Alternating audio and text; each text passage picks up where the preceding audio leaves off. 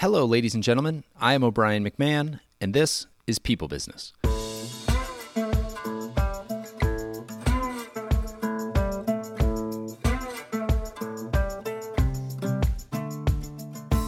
Every business is in some way a people business.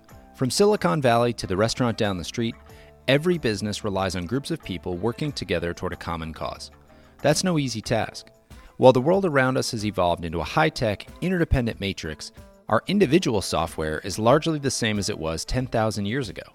We are social, emotional animals balancing a need to fit in with a desire to stand out. Bring us together in large groups, put money on the line, and anything could happen.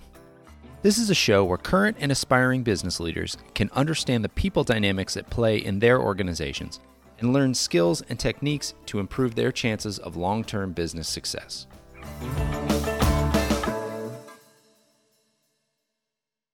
This week, I am joined by Jennifer Fondreve, founder of Day One Ready.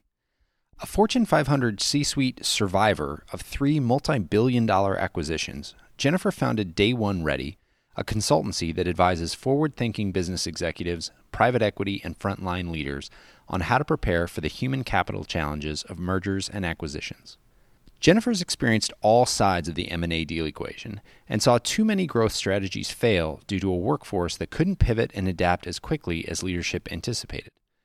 In addition to consulting, she is a frequent keynote speaker and contributor to the Harvard Business Review, Fast Company, and Inc. magazine.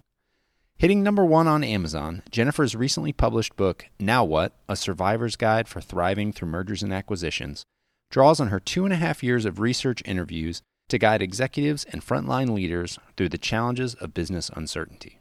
As you'll see in the interview, Jennifer is absolutely an expert in the people side of M&A. She has a lot of great insights. We get into a lot of the elements of her book in this, but there is a lot more in the book that we weren't able to cover just due to time. We spent a lot of time talking about grief in this, which was a really interesting take on mergers and acquisitions that I hadn't really thought about, and the role that emotion and grief plays in these transactions. But I would encourage you to read the book too, whether you are thinking about an M&A deal, whether you are about to experience one, or just, whether you're a business person who wants to understand what happens when any company goes through some kind of change. So I think this is something that everybody will enjoy or get something out of. Without further ado, here is Jennifer Fondreve. 3, 2, 1, and we are live. Jennifer, how are you doing today? Doing great. It's a Friday afternoon that we're recording this. It's a beautiful day outside, and I'm excited to have this conversation with you. But, do we really know it's Friday? All of the days kind of blur together at this point. I actually have to check a calendar, make sure it is a Friday. I did to do that yesterday. Yeah, it's it depends on your attitude. Every day either feels like Friday or every day feels like Monday. Depends kind of how you wake up, face the day. Well, I appreciate you being on the show here. You literally wrote the book on the people side of M&A, and this is a show called People Business, and it's all about the fact that every business is in some way a people business, and how you manage those dynamics often leads to success or failure. And so, M&A is just such a great topic to talk about on the show because most of, at least stereotypically, most of the conversation around M&A is not necessarily on the people side, other than maybe how many people can you cut and create some efficiencies and bring teams together. It's more of like the execution of the people, but not really thinking about the people and what they're going through. And I know in reading your book, that's a big part of it. And so I want to dive into that today. But so you wrote the book as an M&A survivor. I thought it might be good just to have you sort of start and recap your career to date and what experiences led you to writing the book. So I know we only have a short bit of time, so I won't go through the sordid details of my work history, but maybe the highlights that relate to my ability to claim I'm an M&A survivor. So I've been through three multi-billion-dollar acquisitions. First one is probably with a B. Billion with a B. Yes. And the first one that I went through is probably the most well-known. It was when Nokia, a pretty well-known brand at the time, acquired Navteq, a digital map making company. And that happened in 2008 for roughly $9 billion, which at the time was a huge amount of money. Now that feels like chump change, but at that time it was a lot. And the second acquisition experience was Asurion, which provides protection plans for smartphones, phones in general, and they had acquired National Electronic Warranties. And I was brought in to that National Electronic Warranties, and the team I inherited then had been acquired. And so I'd actually gone through what they were going through. I'd already been on an acquired side. Now I was playing a different role. And really, I'd have to say it was that second acquisition experience that had me thinking more seriously about a book, because I realized as I watched leaders around me that I was a more productive leader because I knew what my team was going through. I knew how they felt. And I knew, frankly, the questions they weren't asking me. And so it was in that second acquisition experience, I thought, wow, I should really write a book about this, a survivor's handbook, what to expect. As I jokingly always say, what to expect when you're not expecting to be acquired. And then the third acquisition experience actually was Apollo Education Group. I had been brought in to lead a B2B startup.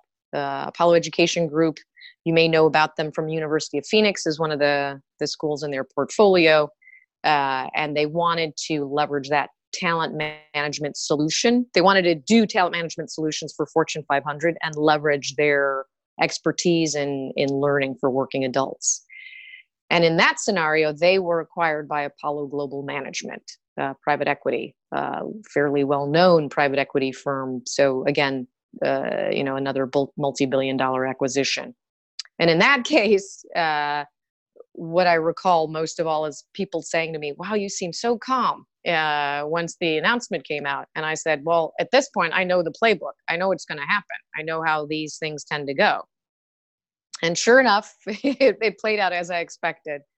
And I had actually talked to a few people in that company when we first learned that we were being acquired by Apollo Global Management. And they said, now you really need to write that book because we're seeing everything that you keep talking about. We're seeing it play out.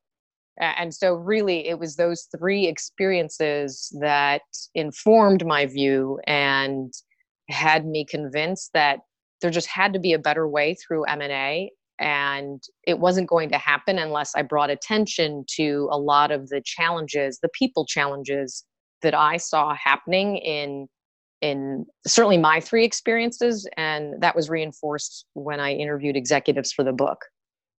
Yeah. So talk about that a little bit too, because the book's not just your three experiences. You went out and surveyed a slew of business leaders and compiled more of an array of experiences than just your own into the book. So what was that experience like? Well, and at first I would have to say it was proof of concept for me, because I was, at the time I was entertaining writing the book, I was interviewing to be another marketing executive, a CMO at another company. You were going for number 4. Potentially, yeah. I was certainly in the process of interviewing, and I wanted to, at the time, I just wanted to get the book done before I took my next marketing role. But every time I interviewed executives, they would always say to me, this is really important. This message needs to get out there, because it was almost a confessional. A number of executives said, I've really not talked about this with a lot of people, but there were a lot of lessons learned that they had going through M&A. And these were CEOs, CFOs, HR leaders, private equity, middle managers. I really wanted to get all perspectives, because at the time, my proof of concept was, is this just me? Did I just go through this, or have other people experienced the same? And as I consistently heard the same themes, the same challenges, that's what convinced me that I needed to take the time to write the book. And because I kept getting asked that question of what are you doing besides the book, it's really at that moment that I thought, a book's not going to do anything on its own. I have to do more around the book if I really want the book to have the impact that I think it could, and the ability to help people navigate what can be a really disruptive period in your career. So what did that turn into? What are you doing now? So now I founded Day One Ready, which is an M&A consultancy focused on the human capital challenges of M&A. Founded in 2018, so just a couple of years ago. And really, for me, the reason why I call it Day One Ready is my belief, reinforced by those executive interviews, that the moment an executive thinks about pursuing an M&A deal, everything changes, because just the thought of that starts to inform and influence decision making. And even if, and this was proven out in my research, even if the thought of doing an M&A deal hasn't been shared, your workforce, your employees, your seconds in command start to pick up on it. There are things that you're going to make decisions now through the lens of, how might this affect an M&A deal? How would this affect our valuation? It just starts to inform how you approach things. And so my belief was the sweet spot needs to be that LOI due diligence period when it's just being considered, because that's the time, as you mentioned right up front, it tends to be very transactional driven. It's about the valuation, it's about the forecasting and the possibilities from a growth strategy standpoint. And the people piece of it is an afterthought. Or I shouldn't say afterthought, because I don't want to be completely negative, but it's considered a next phase. And my belief was, by delaying that discussion, that hurt the ability of the deal to actually achieve its true potential and its valuation. And so, and that was reinforced in all the interviews that I did, particularly with CEOs and CFOs who had been through multiple M&A deals. Where is it that you see the people considerations go wrong? You said it kind of gets pushed into maybe a secondary consideration. Where does it go wrong? Like, what are the decisions that you start to see happen, or where you start to see breakdown that you're like, oh, this one decision is going to turn into a snowball as it runs down the mountain and lead to a big problem at the bottom? Well, and it's interesting, because this was one of the key lessons learned that more than one CEO shared with me, and that was an assumption that the people piece could be taken care of later by HR or by other people, right? It was just let's focus on the deal, let's just get this done, and then we'll see, what we need to do in terms of organizational chart and setup and whatnot. And it came up enough times that it's part of the HBR article that I wrote. It was an acknowledgement that by delaying that discussion, they felt that they had a couple too many unexpected people challenges that undermined the business case. So I think that first and foremost. I think the other thing too, and it's why I focus the Day One Ready, the focus is on that LOI due diligence, because oftentimes leadership thinks they're in alignment. They'll talk it through. They'll say, yes, absolutely, this is where we want to be. This is the desired future state. But it's not until you write it down and you articulate the vision that leadership starts to realize, we don't have the same definition of what future success looks like. And so for me, delaying the people discussion and not having that alignment session early on, those two factors are critically important to future success as it relates to people, because it forces discussions. And it's why one of the exercises I do as a consultant, I do a pre-mortem. So that assumes you've made the decision, you're pursuing the deal, and now you attack that deal. You almost do a reverse SWOT. What are all the external forces, whether it's new government regulation, competitor moving ahead on a product you hadn't anticipated and launching before you, government regulations, and then even internally, loss of certain talent, integration where it doesn't work out. Really, you think through all possible scenarios and are prepared for it. So even if they don't happen, you at least have the plan identified for what you need to consider should it happen. And so I'm forcing conversations earlier in the journey, if that makes sense. How receptive are people to having those conversations early in the journey? Because it seems like that upfront period, things are still hush hush. You don't want to disclose too much. The negotiations are still going on. And so it seems like that can be a very limiting time, or a time where you're not having open, free dialogue, when what you're saying is you need to be having some of that open, free dialogue, because you're going to wind up with problems if you're not thinking about some of this stuff. Yeah. Oh, definitely. And I will say, it's why I say forward thinking business leaders and executives, because you have to be thinking long term.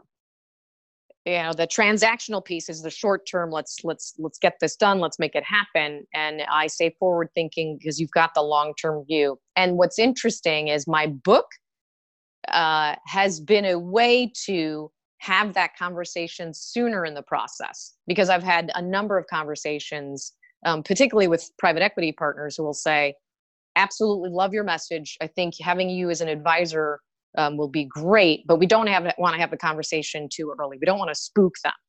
and my premise is, well, this isn't spooking. It's a matter of anticipating and being prepared for what potentially could come. And that's where my book has been enormously helpful, because they can bring my book into the room and allow executives to see and read through the stages of grief, the personalities that might emerge, the way your workforce could react to the news. And that has been an unexpected entryway for me. I mean, I wrote the book thinking it would be the post handbook, if you will, but it's actually been a way for me to communicate that message and that need indirectly, that allows me then to come in afterwards. It seems like intent matters in that conversation too, because if you're going in and you're trying to weasel to the best deal, or you're trying to get some concession, and you're not trying to create the best ongoing company that you can, right? If you're focused on winning the short-term deal, right, you're maybe not going to have that conversation. But if you can go in and say, this is how we think about acquisitions, we're bringing this all together, it's all about long-term performance, and so we're going to come in and we're going to have these maybe difficult conversations up front, because this is what we believe as business leaders. And it can almost be, if you do it the right way and you really believe it and you have that intent, it can almost be like a rallying cry around, like, or you could even get more collaboration from the sellers potentially, especially if they're sticking around, like in a private equity deal where they're going to continue to operate the company, might make them feel more comfortable that you really are thinking through some of those issues. It's just, often it's the story you're telling yourself in your head about why you're doing something that then impacts how it comes out and comes across to other people. Yeah. And what's been interesting is several times with private equity partners who I've talked to, they've said having you as an advisor allows us to have that people piece, not just give lip service to it, but I demonstrate the need to show how we look at values and valuation, and the fact that the people piece of this component is incredibly important to us, and how we add you to our portfolio of companies. So I have found it's not with each firm, but certainly the ones who are thinking long term and recognize that people piece is critical to the success of the deal. And that's where having those conversations gives me hope that more and more they'll recognize the need to focus on the people piece sooner in that discussion. So the book, I know we've been talking about the book. The book is called Now What? A Survivor's Guide for Thriving Through Mergers and Acquisitions. I actually have it here in my hand. I have my annotated copy of it. And it's interesting how you broke it up, and it really is from the survivor's perspective. And so it's useful if your company is about to be bought, or it's useful if you're a leader in a company that's about to go through a merger or an acquisition, kind of on either end, and then talking about the different things that happen, the different personalities that come up afterwards. How should leaders be thinking about merger, about the people side of M&A upfront? Like what are the prompts that they should be asking themselves so that they're setting themselves up the right way for the integrations? Well, and it's why I focus on those sections in my book in particular, because it's an emotional roller coaster when you go through an M&A, regardless of the size, and that came through in the research that I did as well. Whether it's a multinational or a middle market or small size business, you still have the emotional component. And what I wanted to focus on in the book, and these are the cues to answer your question for leaders to look out for. First, your organization is going to experience stages of grief. The or I shouldn't say funny, but the academic term for that is the change curve. But I say, it takes from Elizabeth Kubler-Ross's Stages of Grief. Your organization is grieving the loss of the company that no longer exists. Even if you say nothing's changed, we're going to be the same. It isn't. Just by nature of having gone through a merger and acquisition, everything has changed. And so those stages of grief, one, you need to be aware that it's going to happen. And secondly, that not everyone in your organization is going to go through those stages of grief at the same time. You might have some people who quickly get to acceptance, who say, this is the best thing ever, can't wait, let's go and do it. But you could also have a significant percentage of your workforce that's in denial, that doesn't understand why this happened, feels blindsided by the news, particularly if you've got, I'll say, a head of sales or someone who considered their perspective important to the future of the company, now finds out that you're being acquired or you're acquiring someone else. So people have different reactions to that news, and you just need to be prepared for that. And people will go through denial, anger, bargaining, depression, and acceptance. Those are the 5 stages, and I bring those to life in the book. And my intent with that was really not only to identify the organization goes through it, but to help the frontline leader, middle manager get through it, understand that they weren't going crazy by experiencing these stages. And one of the great things, I should say, the most rewarding things have been the number of people who've reached out to me, who've read the book, who were going through a merger and acquisition and said, I thought I was going crazy. I couldn't figure out why I was so depressed or why I was so angry. And I have a Spotify playlist that accompanies that section, not to make fun of it, but I kind of equate the stages of grief kind of like when you have a bad breakup, so rather than burn his or her clothes on the front lawn, I say, come on, do it like you would get over a breakup, and it's listening to music, right? So I think I've got Led Zeppelin in there and Anita Baker and Frank Sinatra. But the point of that is they're stages, and you need to get through the journey. And so I'm trying to help individual middle managers get through that, but give executives line of sight to expect that.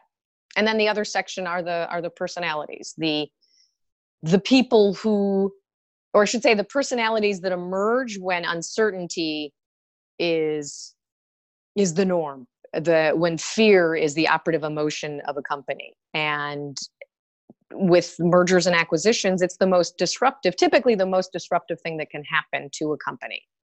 And your business case can be solid on paper, but you don't know if it's going to succeed or not until you start executing, until you start to see what people do. And this repeatedly came up, particularly when I interviewed executives and we talked about the personalities, how often they were surprised by the changes that people go through. And so here's why I call my book a satirical business book, because each of those 10 personalities, I have a caricature that brings them to life. Because I thought, who the hell's going to read an M&A book? That would be so depressing. But I thought, let me just bring the dark humor. There's a lot of dark humor that happens in M&A. If you've ever heard somebody share their war stories, you just can't believe some of the things that happen. And they tend to revolve around people, just strange things that people do.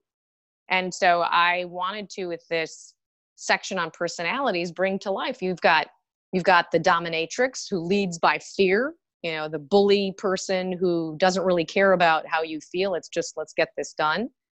You have the Black Widow, So that person who presents as an ally, but actually is looking to just take as much information from you as possible and make you expendable. And I wanted to come at it from a humorous point of view to identify the personality, but also say, listen, you don't want to become one of these. You've got to be smart. This success rests on people coming together collaboratively to make this work. And so my mission there was to bring to life the different personalities and help people identify them and also not become one, and then navigate should they have a know-it-all boss, how to manage the different personality types. Yeah, that could be difficult. So I want to get into the personalities, but I have one or two more questions around the stages of grief, because it seems like that part of M&A is either overlooked or is kind of given a smaller amount of attention than it should be. It seems like there's a little bit of denial around that, to say like, oh yeah, sure. No, our people are going to go through that, but we're going to communicate. We're going to tell them X, Y, Z, and like, we're going to move past that. And do you find that that's underestimated? Absolutely. And why do you think that is? Like, what's going on in the leader's head that just makes that so continuously underestimated? I think it's a couple things. One is, and you may have witnessed this as well, preparing for a deal. I mean, it's a marathon. There's a lot going on. Even if you're trying to keep things moving, you've typically, from the time you think about it to actually getting the deal done, months and months and months can pass. So by the time the deal is done, the leadership is just, let's get moving. Like they just want to bring it to life, and time is of the essence, right? A sense of urgency is high. And so I never believe there's any malicious intent, but it's just the leadership has been dealing with the thought of the deal for so long, they're ready to go. And so when the deal is made and not everyone is acting enthusiastically, it comes almost as a surprise. So that's why I make such a point of emphasizing your organization is going to go through this. They're not, in fact, that first meeting, most of what you say is going to sound like Charlie Brown's teacher. It's wah, wah, wah, because people are thinking in their head, do I still have a job? Will I still be with the same team? Will I retain the same title? That's what they're thinking about. They're not thinking about the company. They're not excited for the company in that moment. They're thinking about themselves, as anyone would. And that actually, what's interesting is how many interviews I did where an executive shared he had been a serial acquirer and then his company was acquired. And he said, I never realized how emotional an experience that is. He said he called the former CEO and vented. And the CEO said, well, this is what you've been doing for a while, And he said, I know, but I just didn't realize how emotional it is. And so I think everybody should have to go through one first before they go and acquire somebody else. Absolutely. And that's why I wanted to write about it. And I was encouraged by so many executives who said, this is the part that nobody talks about, because it is emotional. And the other answer that I have for that is, grief is just, it's not typically something that's openly discussed in a business setting. It's people don't know how to talk about it. And so the thought of, and frankly, the feedback I got when people read my book, what typically came up was, I didn't realize this is what this was. You captured it, but I didn't realize I was grieving. And a grief counselor who I interviewed said it best. She said that grieving is mourning the future that won't be. And almost instantaneously, and I thought that captures exactly how it feels. Yeah, that's perfect. Because we all do it, right? You envision an amazing career path, right? You're going to be SVP of whatever. And that's the path you're on. And you kind of see your journey towards that. And suddenly, in an instant, all of that comes into question. And frankly, you can almost feel that it's unraveling as the weeks go and things change and the tectonic plates shift. And now that future doesn't look possible, and you're grieving that. So, that's applicable to so many things outside of M&A too, right? Anytime life changes, Yes. there, there is a little bit of grief there for the life that you now don't get to lead. Yeah, Yeah. I've never thought about it that way, but I guess you go through micro grieving sort of every time there's a big change in your life. When you go from being single to being a parent, or single to being Yes. married, or when you go from being no kids to having kids, or getting a new job, or doing anything. There's a future, even if you're really excited for it. Right. There's that element of like, well, now this door closed and that future won't happen. Right. And so, right. yeah. And that's why the key thread for that section, if you will, is I want to help people get to acceptance. And I reinforce, acceptance doesn't mean you have to like what happened. You have to just accept that it happened.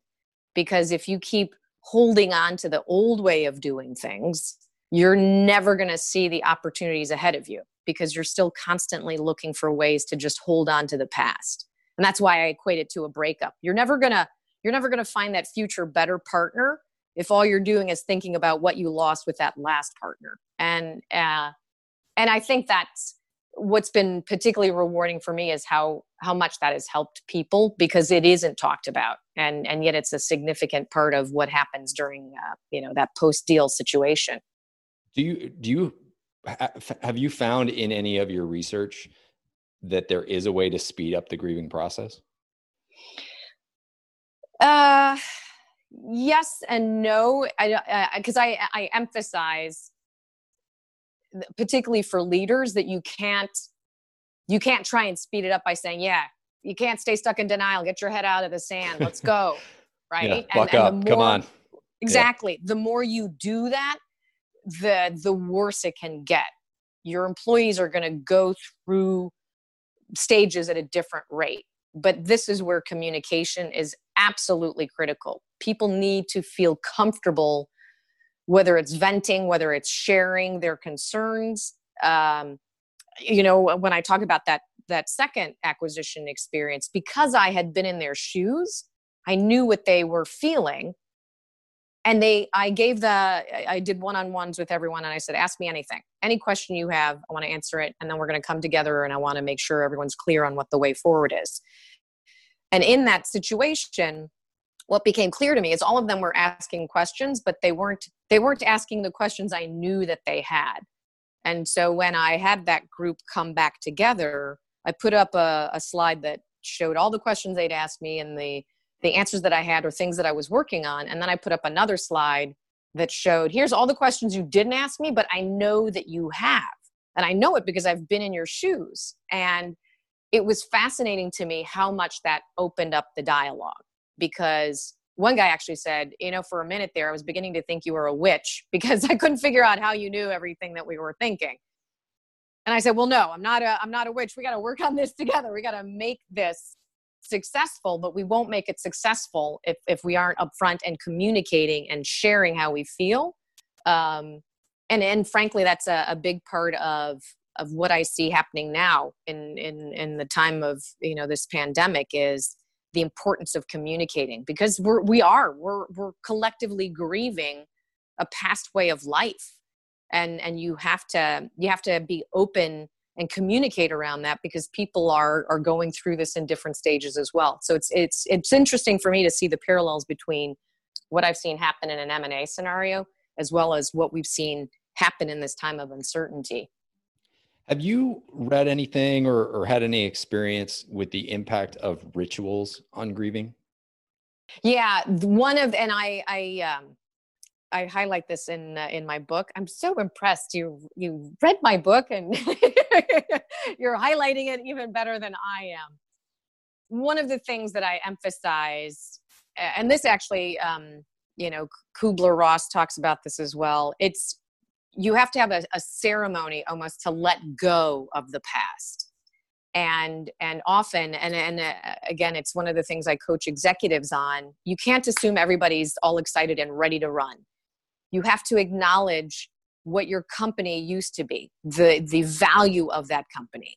And this can be everything from, taking the the old banners or things in the office and having a ceremony where you burn them, or you encase them in something, almost a time machine, you bury them in the ground. But there's all different ways of doing that. But it's an acknowledgement of the great things that your company has stood for, and acknowledging that they will continue, and you are evolving that into the future, because it allows people to feel that they still have value to contribute. It doesn't dismiss what they once were, but allows them to feel that, okay, yes, the things that we created with this company are still valuable, and I now have an opportunity to bring that forward. Because if you accelerate that too much, it undermines people's supporting the future vision, because now they're not sure, well, is what I did still important? Is it still valued? And if you highlight that, yes, what we did is valued, it's why we did this M&A, and we want to bring that forward into this new company. A ritual like that is amazingly powerful to really get people rallied behind that new vision. Yeah. And, if you're taking the relationship analogy, it gives you that closure. Yes. Or, if you take more of a cultural analogy, you look at tribal cultures and they have some sort of ritual or initiation when you become an adult. There's something that you have to do, and that signifies that you've sort of passed through a phase and become an adult. And that's when you're doing a merger or an acquisition, that's essentially what you're doing, right? Is you're stepping into a new age, you're becoming a new thing. And so it would seem to me like that could be really powerful. I've read in a couple different places or seen people talk about the power of ritual to really impact how we think about and process the experiences of our lives. And it's just, it's so fascinating that, it's almost like a trick is the wrong word, but it really can reset your mind and your entire outlook on something. There was a great story about, and I don't know where I can't attribute to where I heard this, but about a man, I think it was a man who had lost his wife, and he still had a lot of life left and wanted some companionship, but he had committed, until death do us part. And he had committed to his wife and felt that he needed to keep those vows. And somehow or another, he wound up having a conversation with a priest, and they actually held a ceremony at the church where he went through, it was almost like a whole wedding. And he went through, and at the end wound up presenting the priest with his rings. And the priest said, your right to, or your promises have been fulfilled. Your vows have been fulfilled. And then he was able to just like emotionally get through that. Yeah. And it gives me chills even telling that story, but yeah, I think that story comes from The Power of Moments, the Heath brothers, who have done a ton. I actually reference them all the time, because what I love about that book is it highlights you can create powerful, extraordinary moments. It doesn't just have to be birthdays and graduations. It doesn't have to be the set milestones that you expect. You can create powerful moments. And I remember that story as well, because that's actually what made me think we need to do that around M&A. We need to acknowledge, what something was in order to move forward. Yeah. So that book is The Power of Moments, and it's a fantastic read or audiobook. I bought that for all of the service leaders in our practice, just because I was like, this is so great for, working with clients and creating those moments because we work with clients, year over year for long periods of time, and it can get kind of repetitive. And so there's just a ton of great stuff in that book. Yeah, I 100% agree. But it's funny you use that story, because that story, same thing, gave me goosebumps. And it was that gave me my epiphany moment. I've coached and consulted a number of companies and helped them create those moments. And systematically, they always say, I would never have thought to have done this, but this was so powerful. Yeah. Well, okay, good. Well, I'm glad I asked that question and we went down that rabbit hole. That was great. Outside of that, outside of creating those moments, are there other tips that you give to clients on how to communicate, either during execution or post? Yes. And it's fascinating to me, because everyone says key to success is communicating. And I'll say, This is true, but there's a cadence to that communication. I think there's an assumption, well, if I have a town hall and I send out an email and we have a couple of, on live chats, we're good, right? Everyone's got this. They understand it. We're moving forward. And that's only part of the equation. Acknowledging, yes, you have to communicate, and you have to communicate even when you don't know answers to things. So what I always say is speak bluntly, speak transparently, and end with hope. Churchill's a great role model for this, right? He is known for having spoken the hard truths, but always ending on a note of optimism. And that's, he used that to get Britain into the war. And I think when executives ask about communication, I always highlight, you can be transparent. There absolutely, understandably, there are certain things where you don't know the answer to, but what people want to know is, do you understand how they feel? Are you really thinking about the impact of this on them? And the more transparent you are, the more genuine you are about, listen, here's how I felt. This is why we're doing this. This is where the company is going, and why I thought this was the right decision, and the role that you all play in helping us get there. The more a leader speaks in those terms and allows people to feel invested in it, that they were considered as part of the decision making, you will have people getting to acceptance faster, because as a leader, you have helped paint a picture for them that allows them to see their role in it. So I think oftentimes there's, and you highlighted it up front, absolutely there are compliance issues and confidentiality, but a story that I think about a lot, and I highlighted in my book, one of the women that I interviewed said she had a leader who helped their whole team be successful because of his transparency. And he was a senior VP, and he said, he got his group together and he said, listen, I don't know how our team is going to be valued in this new world. I know the direction. It was a very senior level. But the key for him was to be transparent with them about the fact that they needed to continue to do their job, but always look at where they could add value. And she said probably the best advice he gave was, don't stay attached to your title. Look at the role that you have played, the value that you have added, and your knowledge and your ability to learn quickly, and demonstrate that at every opportunity that you get. So don't stay fixated on senior director, manager, VP, but look at what you know and what you can contribute and where you can learn as well, and make that your focus. And she said him having that conversation with all of them helped them to see, okay, we could still be valued, or we don't know, but he respected their intelligence. And she said the team did very well after that, because they at least had visibility on what to expect and demonstrated their value quickly. And so, I highlight that as an example, because transparency it's about being open and upfront.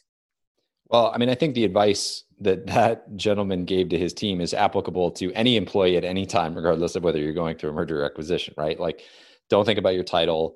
Think about how you can add value. Think about how you can think critically about the problems that you're working on. It seems to me everyone that I've talked to, whether through this podcast for the few episodes that we've launched so far, or just out in general networking with people who are successful and you can just tell they've got runway ahead of them and have flourishing, really interesting careers, take that advice. They're always adding value, and because of that, they're abandoning titles all the time and moving into different roles and taking on fun projects, and their careers evolve in all sorts of meaningful and interesting ways. And I think that's great advice at any point. And it is, it's why I said M&A is the most disruptive thing that can happen in your career, because even rock stars, I mean, one of my personalities is a rock star can become a former rock star, because if you're fixated on what the metrics for success used to be and you hold on to those, you're going to be left behind. So even if you've done well, I give examples of heads of sales or somebody who was a product guru within a company. The company metrics and what the company values shift naturally when you're going through a merger and acquisition. And if you aren't attuned to that and don't shift with it, you can be left behind. So a lot of what we're talking about is all commonsensical, but it kind of gets blurred when you're afraid and uncertain. And that's the other thing I highlight. My desire to bring transparency was to get you out of that blur, that haze of what is going on and what's happening to me, so you can see those opportunities and you can be smarter about how you need to shift. You mentioned cadence too, and want to touch on that for a second. One and done, people often don't hear it. They sort of get some impression and they're probably filled with emotion anyway. So what is the right cadence to delivering that message? And is it just delivering the same message over and over and over again so people hear it, or is it evolving it in some way? No, I mean, one, if it's the same message over and over again, you're going to irritate your team, and with reason, because it's why I highlight the cadence is you've got certain group norms, and a good leader knows how frequently he or she needs to speak to the team, but you need to up that communication.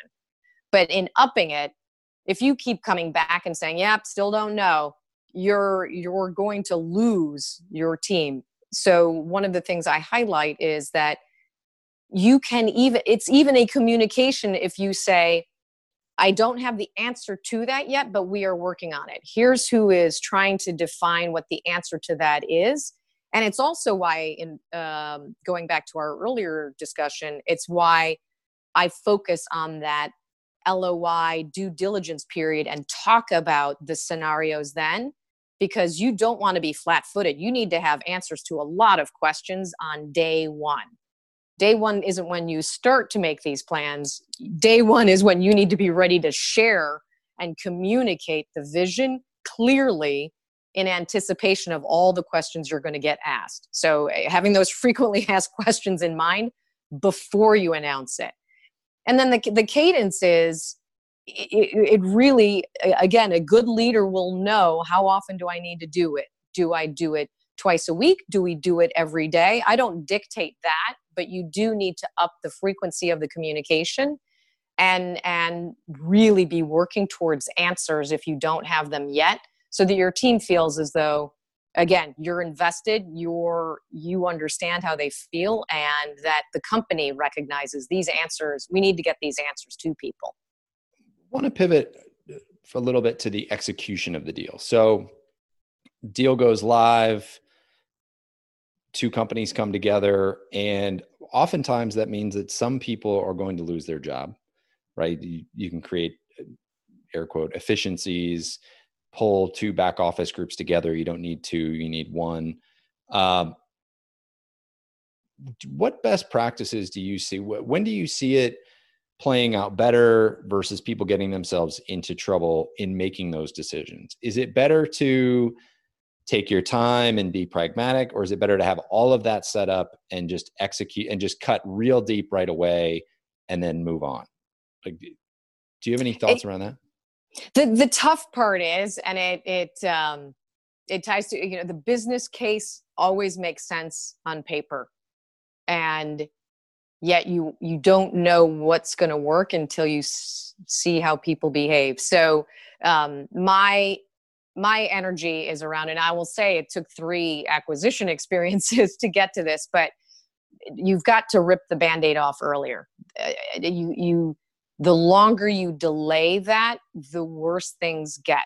And I experienced that in my own acquisition experiences. If you don't, you need to anticipate that there will be, again, changes. You need to see how people behave, but you also need to go in with a plan and execute against it. A sense of urgency,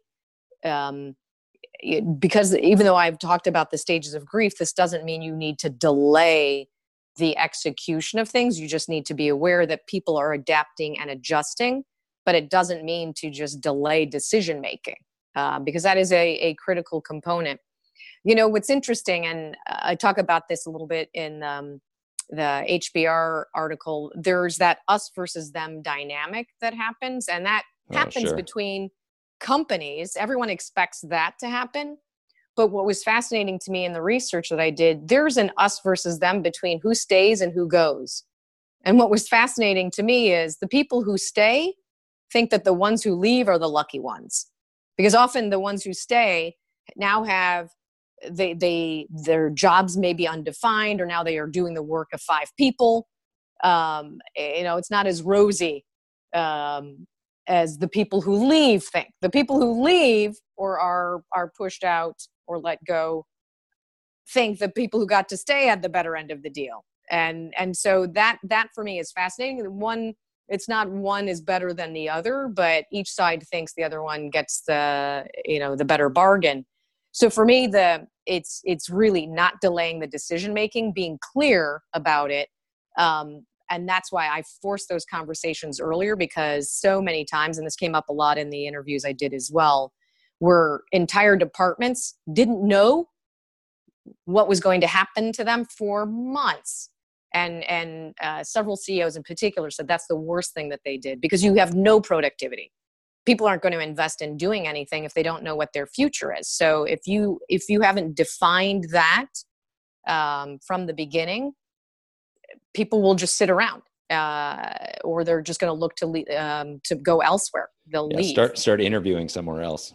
Yeah. So, or the ones where they eliminated departments completely and then realized 6 months later, wow, we really needed them. So that's why I find forcing that conversation so much earlier allows you to have more plans at the ready. Again, knowing that things can shift, you always have to be ready for the unexpected, because it will happen. But the more you've thought through the different scenarios, I think the better chance for success that you have. Okay. Well, this has all been great. I have 2 more questions for you, and I know we're running out of time here. Pivoting a little bit, I know that you have been doing some writing and speaking specifically related to what we're going through with coronavirus and COVID.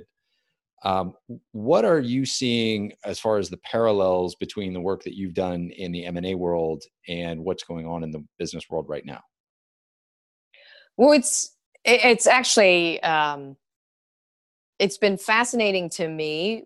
It came up when I was talking with someone about the work that I do in M&A, and he said, I bet your knowledge for helping people through uncertain times, that's got to be really valuable right now. And I would confess I had been thinking about it, but not in those stark terms. And then I did an article with Fast Company, how to lead when people are afraid.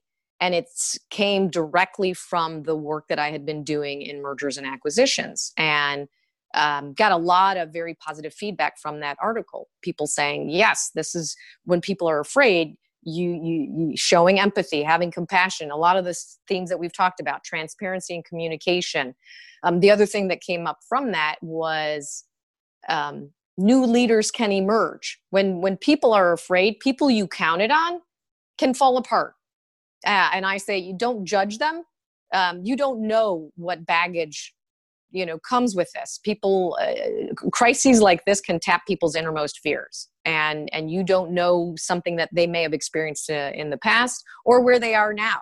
Maybe a family situation has them really concerned. Well, I've read a little bit too about the difference between a peacetime leader and a wartime leader. Yes, that some people just in peacetime or when things are good are great leaders, and they really know how to motivate and take charge and get things to the next level. And other people who you may never want to follow in good times, when things go bad, are the ones who, it's their bluntness or whatever that actually can rally people behind them and build and instill that confidence. And so, a lot of leaders can adapt from one to the other, but a lot can't. And so, yeah, that's a good point. Looking to different leaders sometimes is necessary. Well, and it's why I noted Churchill. He was a great wartime leader because he's just, spoke the truth.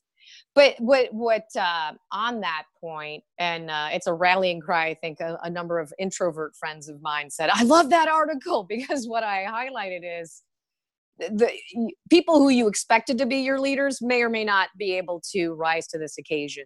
But oftentimes, you can have those more introverted, grounded people who you didn't think of for leadership qualities, but they can rise to the occasion because people will follow them. They're calm, they're even keel, they're looking at, okay, what needs to be done and how do we do it from through a different lens. And what I highlight is, don't discount the fact that you may have leaders who emerge that you hadn't expected. And I just recently did a panel with Stanton Chase, and the woman who ran a survey with a number of her clients said one of the takeaways were how many CEOs said a fascinating outcome of this has been new leaders that have emerged in their companies that they hadn't expected.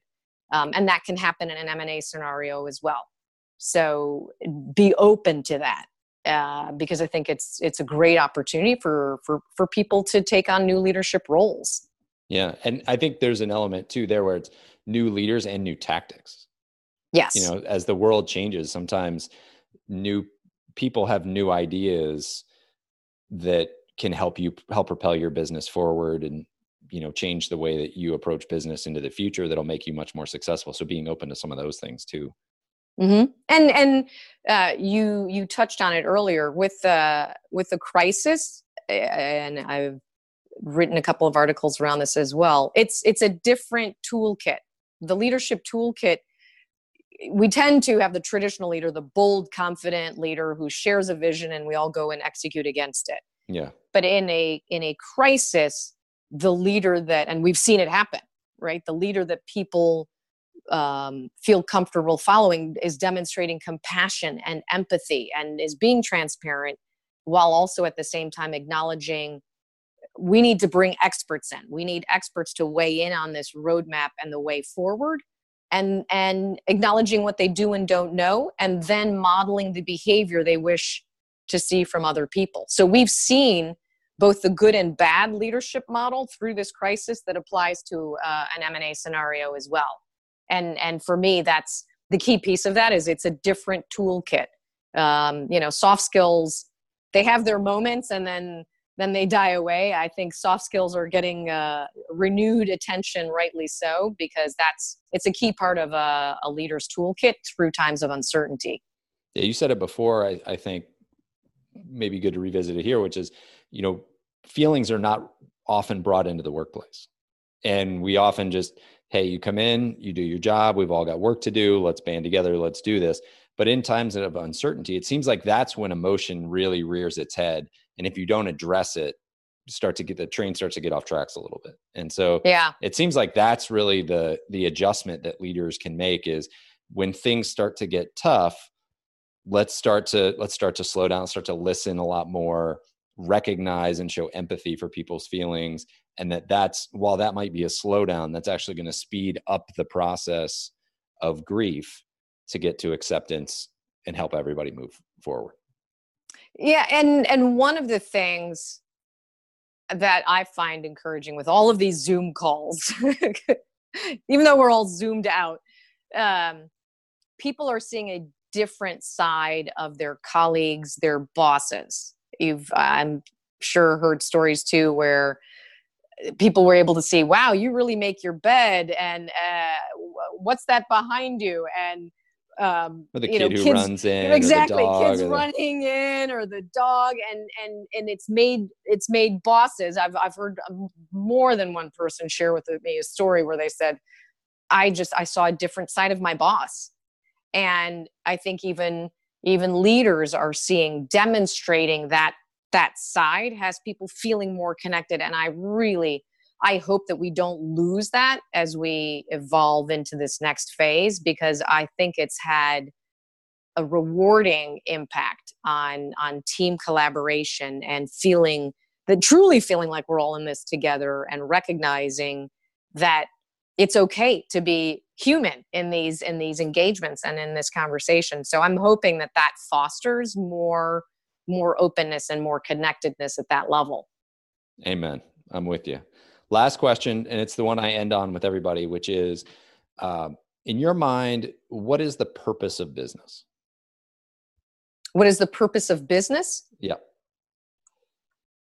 For me, it's frankly why I'm doing what I'm doing now. It's leaving a legacy. It's making a mark in this world that allows for, whether it's a product, a service, a solution, a something that I'm bringing to this world in the role that I played, that wouldn't necessarily have happened in the way that it did without business. And for me, business is about the legacy you leave, the people you touch, and the impact that has on other people's lives. That's great. I appreciate you sharing your perspective on that. I really like getting everybody's take, because everybody has a little different take on what that means to them. And I think stopping to think about that has an impact then on how you approach the business that you're in. So appreciate you sharing. You bet. This has been wonderful. I love the conversation. I think there's some really good stuff in here for anybody who's going through any kind of change within their company. I mean, it really, you frame it around mergers and acquisitions, but it's really any kind of change management within an organization. And there's even some good stuff for any kind of change with that grieving. I really love that line. Grieving is mourning the future that won't be. That's a deep one. I'm gonna have to think about that one for a while. I'm gonna have to meditate on that one. So I really appreciate your time. So you do this professionally. So where could people find you if they need help doing this? A number of ways. First, I'd say my website, jenniferjfondreve.com. And we'll link to that in the notes. Super. LinkedIn also, I do a lot. I post a lot on LinkedIn, and always welcome connections through LinkedIn. I found that the more you add value in that environment, the more the greater difference that we can all have. And I think LinkedIn has been great in that regard. And then my book is available on Amazon. And we'll link to all of that as well, so that if anybody wants to reach you, they can just click on the links and do so easily. Thank you. So Jennifer, thank you so much for being on the show. Really appreciate it. If anybody needs help, you'll know how to get her now. And thank you for coming. Thanks for having me.